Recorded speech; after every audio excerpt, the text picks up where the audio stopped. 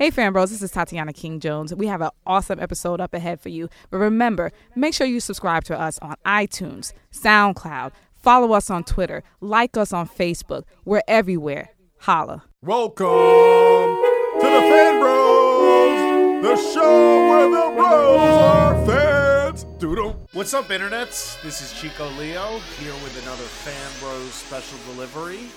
Welcome, one and all. So a couple of weeks ago, I talked about Ascension as being part of a whole new wave of hard sci-fi that the Sci-Fi Channel was trying to get back to. It's been over 10 years, but their last really big, mega hit was Battlestar Galactica, which was pretty heavy on the sci-fi. But then they started getting away from that, getting into sort of the British fantasy stuff with Doctor Who.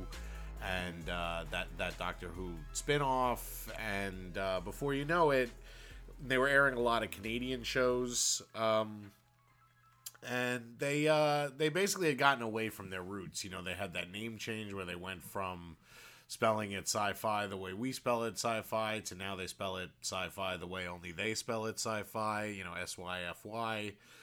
But yeah, they have definitely stayed true to at least their commitment of getting back to a hard sci-fi. Now, it does seem a little like, they're throwing everything at the wall to see what sticks. That was the case with Ascension. There was stuff to like in Ascension.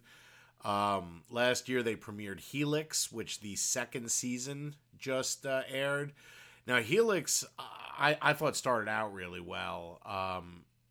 It looks really great. It's probably the best looking sci-fi show on TV.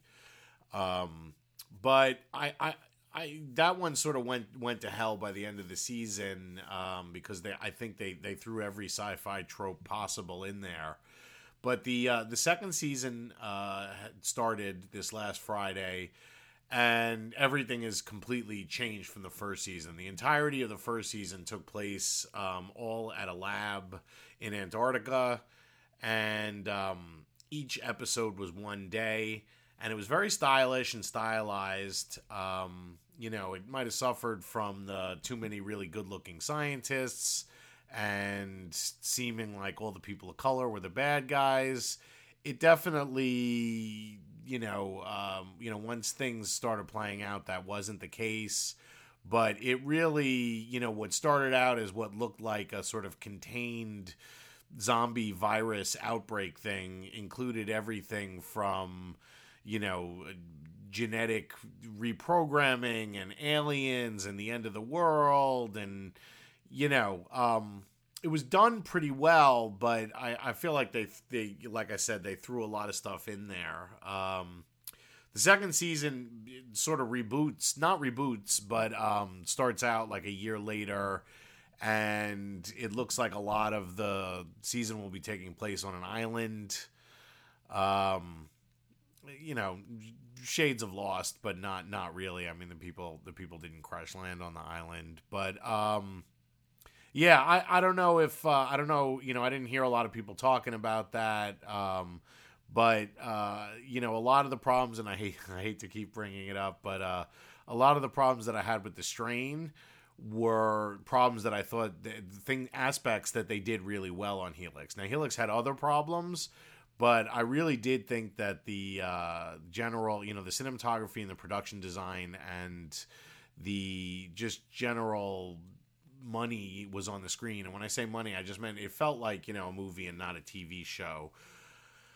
So, they aired the same night, the premiere of the second season of that on Sci-Fi, but they also aired their new 12 Monkeys series, which is something that they've definitely been pushing pretty hard. If you are unfamiliar, there's sort of two ways you have to look at this series. Similarly to the Fargo that aired about a year ago, and I believe is coming back in about a year on FX. There are people who are going to watch the show who've seen the movie, and there are people who are going to watch the show that haven't seen the movie. Interestingly, I think Fargo might have worked better for people who did, in fact, watch the movie and were maybe prepared for the quirkiness. Again, I thought Fargo was, it was in my top 10 of shows of last year, of new shows of last year, rather. It's way too early to tell if 12 Monkeys is going to be in my top 10. As someone who really, really loved the 1995 Terry Gilliam movie 12 Monkeys, it's hard not to compare the show to that. It's worth pointing out that 12 Monkeys itself is a remake. It's a remake of a 1962 experimental French movie called La Jetée. Several of our guests have mentioned on Fan Bros have mentioned La Jetée. I know Juno Diaz mentioned it, and I believe DJ Older, Daniel Older, whose book Half Resurrection Blues just came out, and you should definitely check out. I believe he mentioned La Jetée. And it's possible that Neil Drumming also mentioned it. And La Jetée is a 25-minute film made entirely of stills and with voiceover. But it's still an incredibly powerful film. It's stunningly gorgeous. And you can find it on YouTube, rather, in almost any language because it's voiceover. The original language is French. I think Google's default, if you just look up La Jetée, is going to be a version in French with Spanish subtitles. But you can go to Hulu and actually watch the Criterion version with the English voiceover. So La Jetée was made in 1962. In 1995, Terry Gilliam remade it. Terry Gilliam is one of the sort of great, in my opinion, great filmmakers like, Spike Lee or Oliver Stone, that not every time are they going to hit a home run, but they're definitely always, even when they fail, their failures are generally interesting. So, yeah, it's very possible that Terry Gilliam's not made a great film since 12 Monkeys. But it was hard not to have the film in mind. And I would say, comparing it to the film, I'm going to give the pilot a probably lower grade than I would otherwise. So I guess not comparing it to the film, it had great production values. It was shot in Toronto and Detroit, and it takes place in 2043 and the present. I don't know if the present means 2014 or 2015. Because it was shot last year. One of the major differences between the film and the TV show, in the film, Bruce Willis is sent back in time, but he's sent back in time to stop a virus that has killed most people on Earth. And the main character, John Cole, in this also has the same mission, or James Cole. Has the same mission, but the difference is that the James Cole in the TV show is much more like Kyle Reese from Terminator. He's like a trusted, like almost time-traveling commando type of dude, whereas the James Cole in the movie, played by Bruce Willis, is like this prisoner who they're thinking almost to his certain death, and he's like mentally ill and kind of crazy or just on the edge of sanity. And so that portrayal is really different. So that alone sort of made the TV show a little bit more of like your standard time traveling, procedural, for lack of a better term.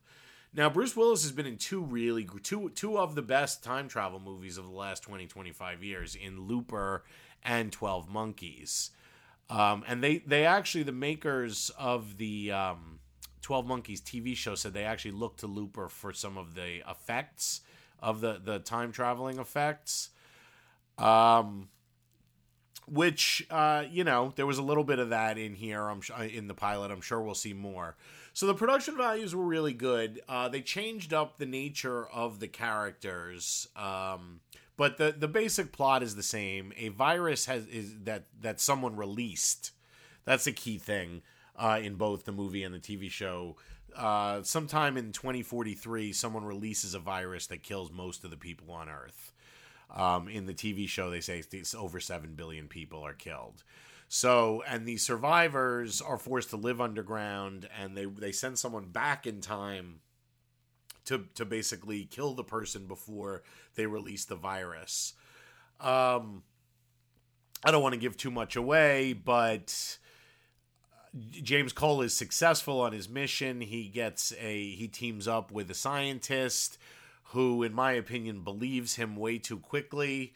That was an issue that I had a little bit with Sleepy Hollow, was that Abby, by the end of the second episode, she completely believes that, Ichabod Crane is who he says he is and is like a dude from the Revolution who, fell asleep and woke up 400 years later. I would have liked to have seen a little more of like Mulder Scully, or rather Scully, Mulder, sort of skepticism from the scientist. But by the end of the first episode, she's on board. They team up. They kill the guy who the James Cole's been sent back in time to kill, but the disease still has gotten out there, and so Cole realizes that in fact this is a conspiracy. There's more people involved, and this is going to be a lot harder job, and there's probably going to be jumping back and forth in time. One of the things he discovers before he kills the guy is that he and that guy have met in 1987 or 84 or 85, I can't remember, but somewhere in the 80s. And of course, this guy has never been to the 80s. He's like, someone in his 30s from 2043. So there's probably going to be some fun time stuff. I didn't really have a problem with any of the casting. In fact, I thought the casting was really good. The lead dude, Aaron Stanford, who plays James Cole, he played Pyro in the X-Men movies. That was the thing that I recognized him from. I'm not sure. I liked him as Pyro. I'm not sure if I liked him. He had this sort of smirk going on as Pyro, and there was this thing where there was a nice thing of watching this guy sort of pick between, good and evil, and then deciding to go with the evil. I don't know how much that works for a hero. I mean, I know that these days the anti-hero is the way everybody's been going, but he has a little bit of a sort of smirk on his face that's slightly more villainous and less like Han Solo. Han Solo has a smirk on his face, and so does Indiana Jones, but it works. This dude doesn't. But look, I didn't like Sawyer at all in the beginning on Lost, and, he definitely was, a favorite by the end. So who knows? I'm definitely going to stick with this. I got to be honest with you. I'm not sure if I'm going to be sticking with. I'm definitely going to give Helix another episode or two. But after the direction of the last season and just sort of the craziness of the first episode, I'm not so sure. But 12 Monkeys on its own, and I think these remakes, invariably one does compare them to the source material. I thought it was a pretty strong pilot. They've definitely got a story to tell, and they've set up some cool worlds. I do question, again, 12 Monkeys came out in 1995. It's based on a 1962, short film in La Jetée. I do feel like there have been other sort of interesting time travel things since then. And I was more blown away by Looper than I was. And even, frankly, the Continuum, which I think also airs on the Sci-Fi Channel, which is not a Sci-Fi original, but you can check out Continuum. It was very early on in the run of Fan Bros. It was a Netflix pick of the week, and that's a time travel cop cop from the future coming back in time to solve a crime, and it's a female cop played by Rachel Nichols. And I thought that I think I was more impressed with that pilot than I was this one. But again, pilots are often the worst episode of a show, Lost being a very serious exception to that. But very often, you really have to get 2 or 3 episodes into a show to make a decision whether you're going to stick with it, because the pilot is written before the actors are cast. And, a show takes on a life of its own once it begins shooting, and they start writing for the strengths of certain actors, and other actors have great chemistry with other actors, and so they pair up characters that they originally weren't going to. That was really one of the wonderful things about the first season of Lost, was them figuring out like different groups and who worked well together, and them things discovering, oh, the actress who plays Kate is really good at climbing trees, so we're gonna have her climb trees to scout things out, every couple episodes. Or if something's in a tree, we'll get Kate to get it down, and stuff like that the scriptwriters would never know until they're on the set working with the actors. So I thought it was a strong pilot. I do think that making I don't know what people think out there. 12 Monkeys was a real big movie for me in the 90s. I thought it was really great. Time travel's tough. Honestly, Back to the Future is still one of the great time travel movies. What are we now? 30 years later, maybe more. So it's tough. They have changed up some of the scientist is still a woman. In the movie, Brad Pitt plays a person in like a mentally ill dude in an insane asylum who plays both sides of the coin, and works with both the good guys and the bad guys. And Brad Pitt gave a, not controversial, but some people thought it was too hammy. Other people were really impressed with it. It's kind of the role that broke Brad Pitt out from just being like a Hollywood pretty boy. And so that role seems to be played by a woman. She's only in the last shot of the pilot. So they've changed the nature of the main character, kept the female scientist seemingly the same, but the Brad Pitt role now seems like is going to be played by Emily Hampshire.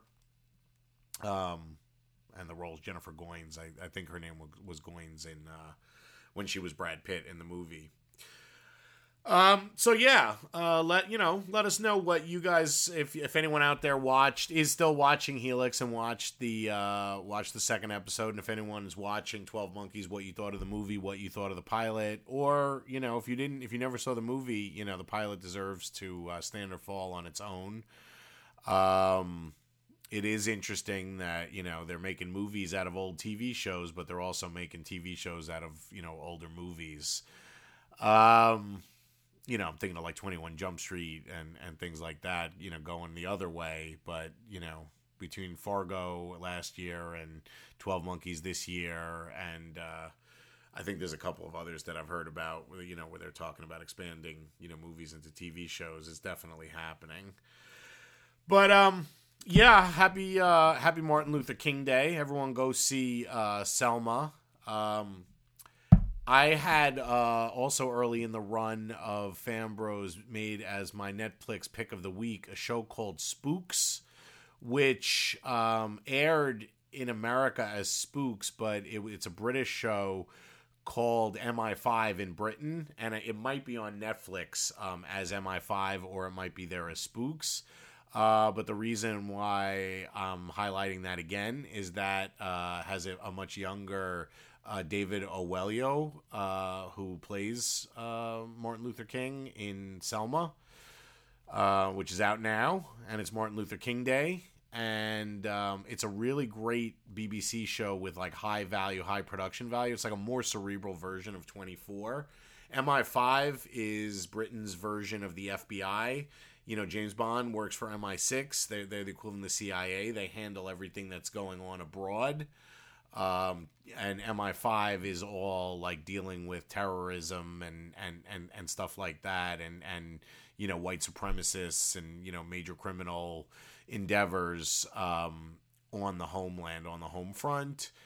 And David Oyelowo is one of the younger agents, and he was on the show for a while, and he's really dope. That's where I first saw him. He's done a bunch of other things. But yeah, anyone who didn't know, he's a Nigerian actor who comes to us via Britain. One of several. I know Adewale. I'm gonna totally. I'm not even gonna try and say the guy who played Mr. Echo is definitely a British actor of Nigerian descent. But anyway, yeah, that's definitely been a trend every few years there's a new and anyway, this guy is not new, is my point. He's been around for a while, and I think fan bros who haven't checked out Spooks, and Spooks is another term for spies. So if anyone was thinking that it was implying something else, it definitely isn't. I don't think it's a great name. I don't see why they couldn't have stuck with MI5 unless people think MI5 is like a book about, like, you know, librarians or something. I mean, a show about librarians. But it was a good, tight spy show, and it ran for like 10 years. They changed up the cast members. People get killed. They had like A-list British guest stars. And a lot of the people who've been on the show have gone on to do bigger and better things. So, yeah, Netflix pick of the week, just as a shout out to David Oyelowo, is Spooks. And Sci-Fi Channel claims they're bringing more hard sci-fi to your TV. You know, true or false, you let us know. Fan Bros.